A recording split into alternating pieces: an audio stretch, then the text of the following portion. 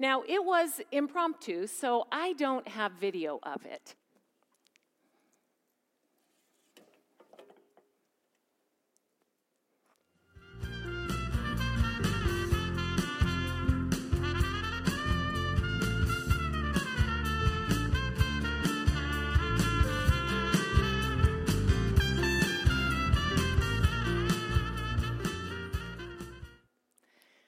Wow, right? You know, I asked Rick if he was going to, and he said, well, I got to tell you, I'm kind of amazed myself. And I said, well, what do you mean? I said, was this a surprise? And he said, yes, we hadn't planned that. He said, you know, I haven't played the trumpet in a long time. I've recently picked it back up again. And he said, you know, I've been practicing, and I really practice and preparation, he said. Practice and preparation. Well, what a great transition to Advent. As I mentioned, today is the first Sunday of Advent. We prepare our hearts. We listen. We wait for the coming of Jesus.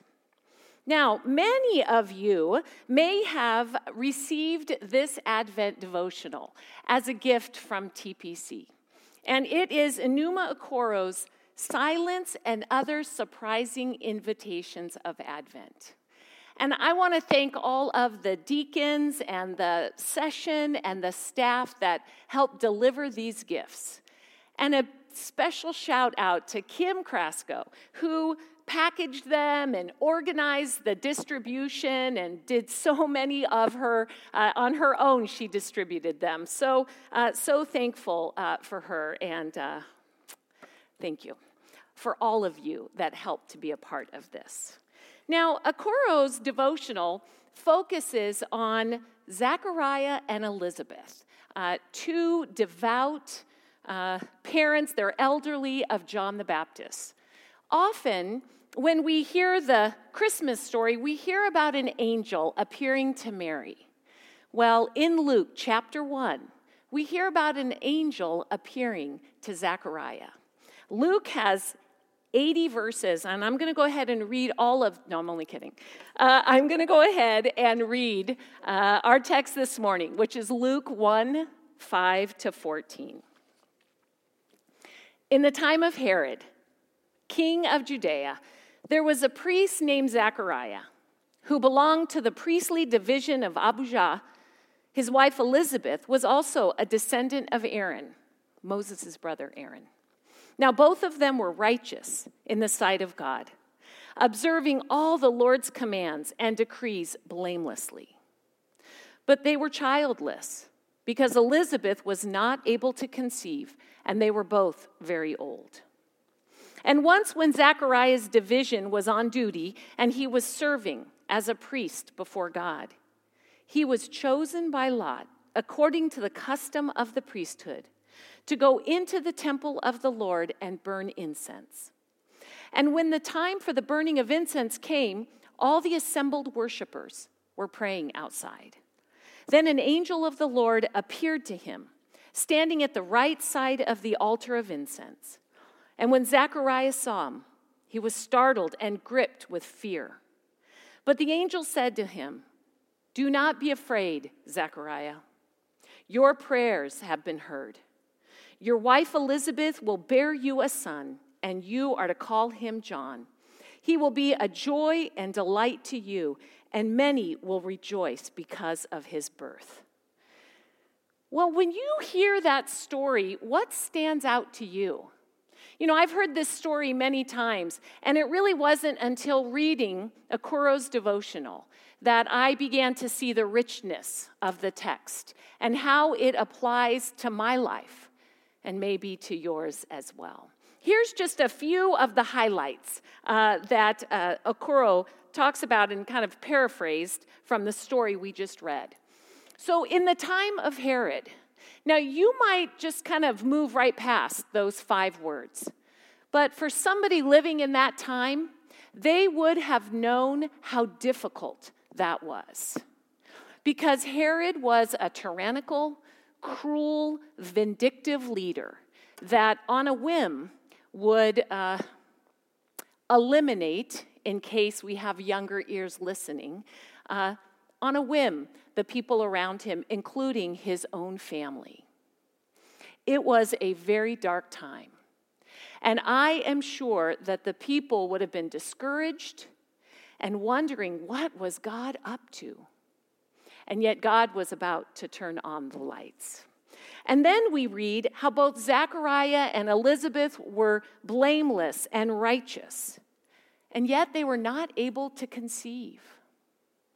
Barrenness at that time would have been a disgrace. It would have meant that they were outside of God's favor.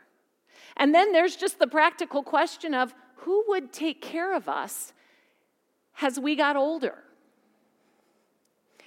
And Akuro offers, we are reminded that even devout, obedient people harbor the tension of unanswered prayers, and yet they remain faithful.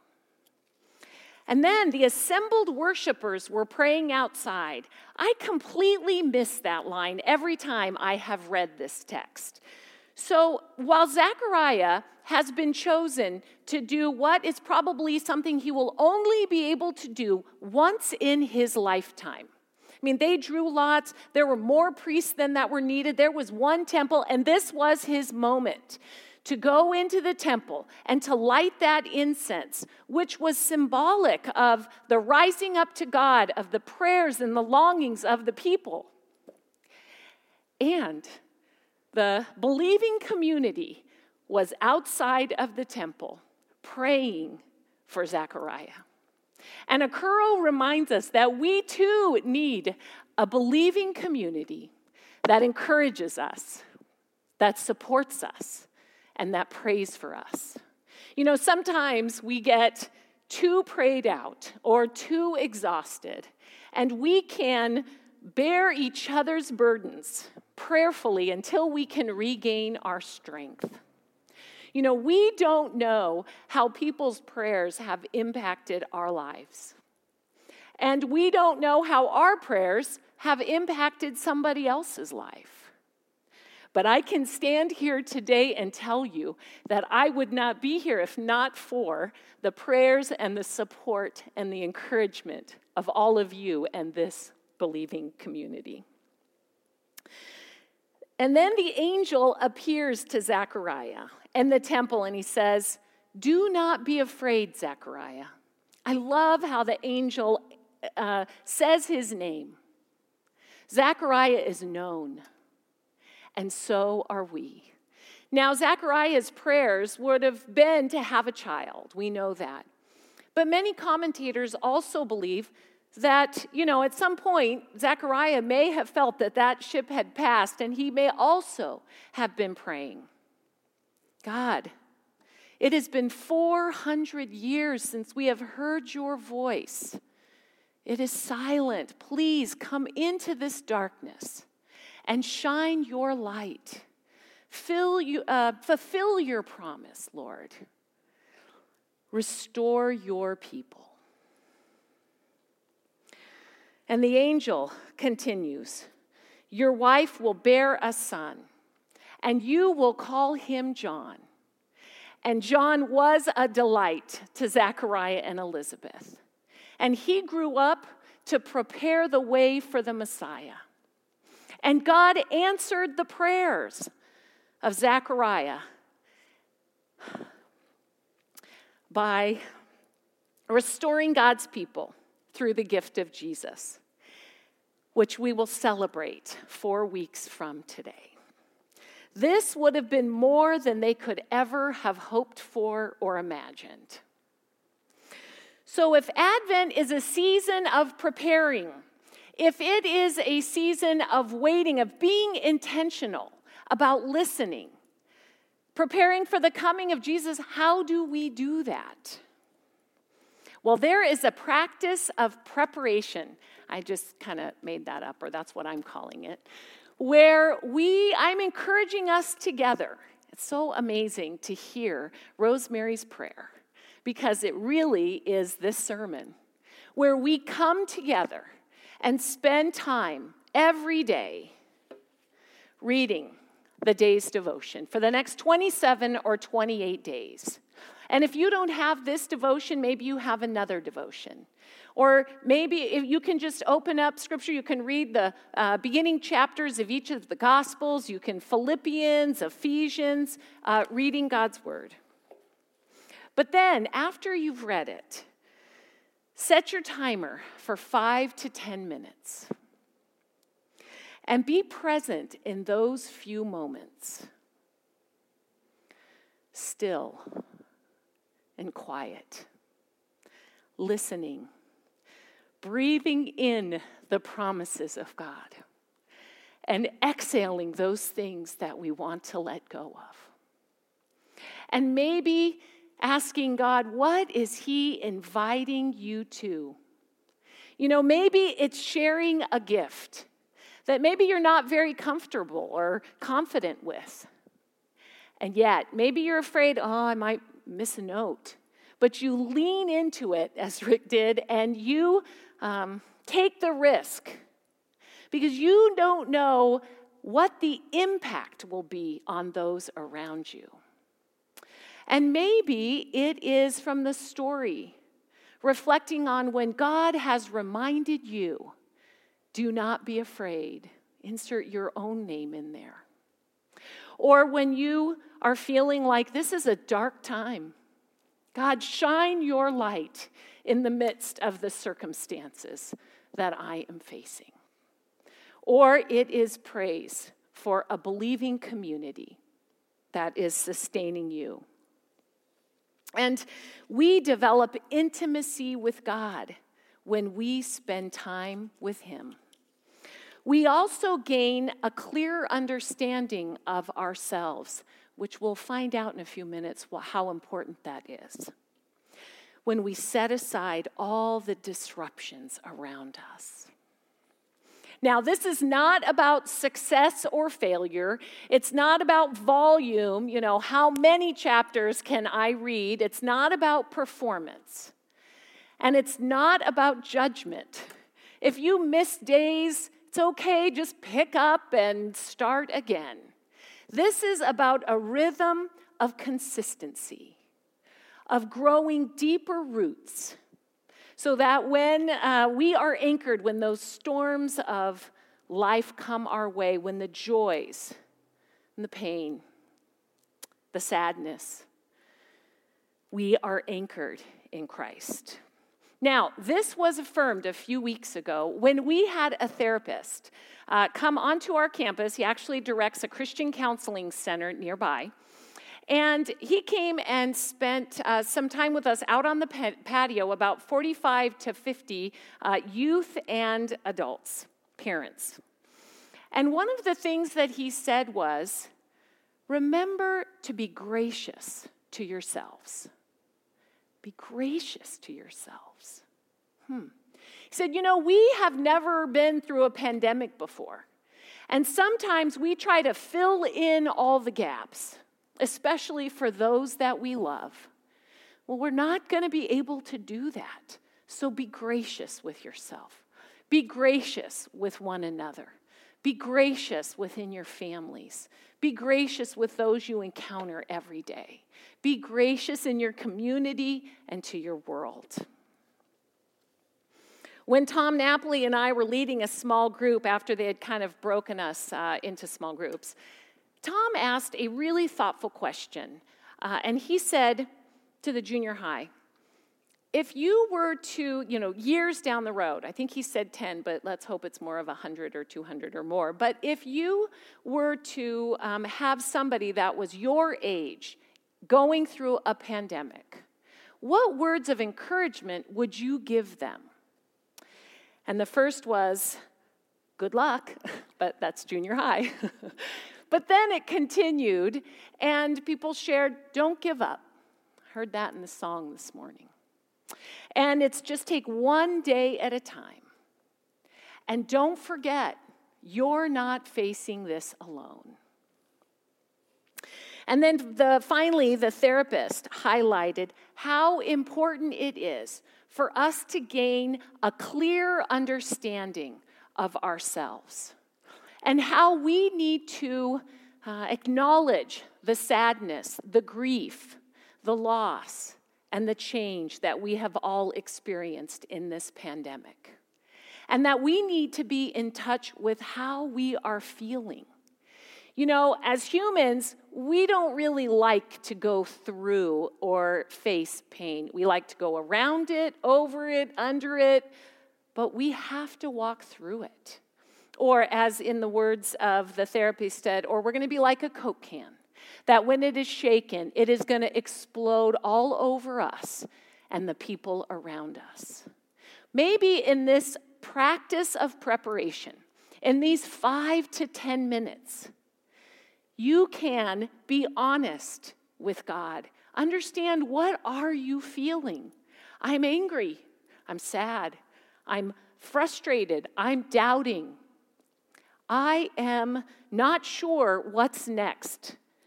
Feel it. And also the gratitude you can express, the praise, the thanksgiving that God is with us. And his healing light and love enters in and reminds us that he is Emmanuel, God with us. He faces whatever we face with us. And when we do this, God, in this most intimate times, helps us see exactly where we are so that we can offer our vulnerability to God and to kind of have a check and balance of where we're at and how we're doing. And this comes with practice and preparation. And I want to introduce you to someone who understands practice and preparation and God's grace. Her name is Sister Madonna Buder. And you are seeing a picture of her now. Her nickname is Iron Nun because she's not only been a Catholic nun for 65 years, but she has competed in more than 340 triathlons and 45 full marathons. That's swimming 2.4 miles, biking 112 miles right after swimming, and then continuing running 26.2 miles. She is one of the oldest humans to ever finish an Ironman triathlon at the age of 82. This is her at 82. She started running in her late 40s and competed in her first triathlon at the age of 52. She says she prepares and practices every day. Todd Bolsinger tells the story of being at a pre-triathlon dinner with her. And someone asked her to share a few words of encouragement with her competitors. And her message was simple. And I think this transcends competitive racing. Tomorrow, when you are out there, I don't know why this happens all the time. I get so emotional. I'll start again. That whenever, and everyone hits a dark moment, I got to start over, sorry. Tomorrow, when you are out there and you hit a dark moment, and everyone hits a dark moment, when things are tough, remember, you were loved into existence. If you get discouraged and you want to quit, if you get injured and you can't finish, if things don't go the way you had hoped, even though you have trained and prepared for this day for months or even years, even then remember, you were loved into existence before you have done anything at all. This is true about Jesus. Before a single miracle happened, something was done for him. John the Baptist baptized him in the River Jordan. And a voice, God said, "This is my son, my beloved, in whom I am well pleased." Friends, before we have done anything, we have been loved into existence. We have been known and we have been loved by God. And even when we fail in our efforts, which we most assuredly will, God's love never fails. Today is the first Sunday of Advent. Let's start together, and if some of you do this already, then continue for the next 27 to 28 days. Let's create some sacred space, 5 to 10 minutes, where we spend time with God, where we listen to the Creator, express and whisper His love, and the reminder that He is with us, and that is only made possible because of what we celebrate on Christmas, and that is the Christ child, our Savior, born, alive, living in our lives today. Amen.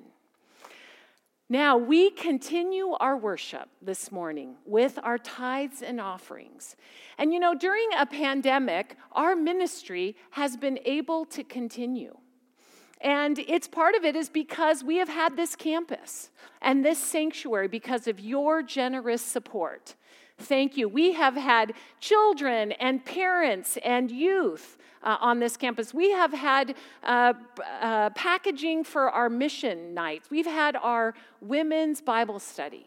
We've had outdoor worship. We've had indoor worship because of this campus. So thank you. And know that when you give, that you are blessing the community here, but you are giving and impacting all over the world missionaries in ways that we probably will never know, but God does. So thank you for your faithful giving. You can give online, you can drop a check off, or you can mail it in. But let's pray for the offering this morning. God, we do thank you and praise you for the gifts that you have so generously given to us. God, we pray that they will be used for your glory to bring healing, God, to bring hope, to bring the resources needed. God, we pray that we will give you all of ourselves, be devoted to you, spend time with you, that we may reflect your love and your light and your hope in this world. In Jesus' name, amen.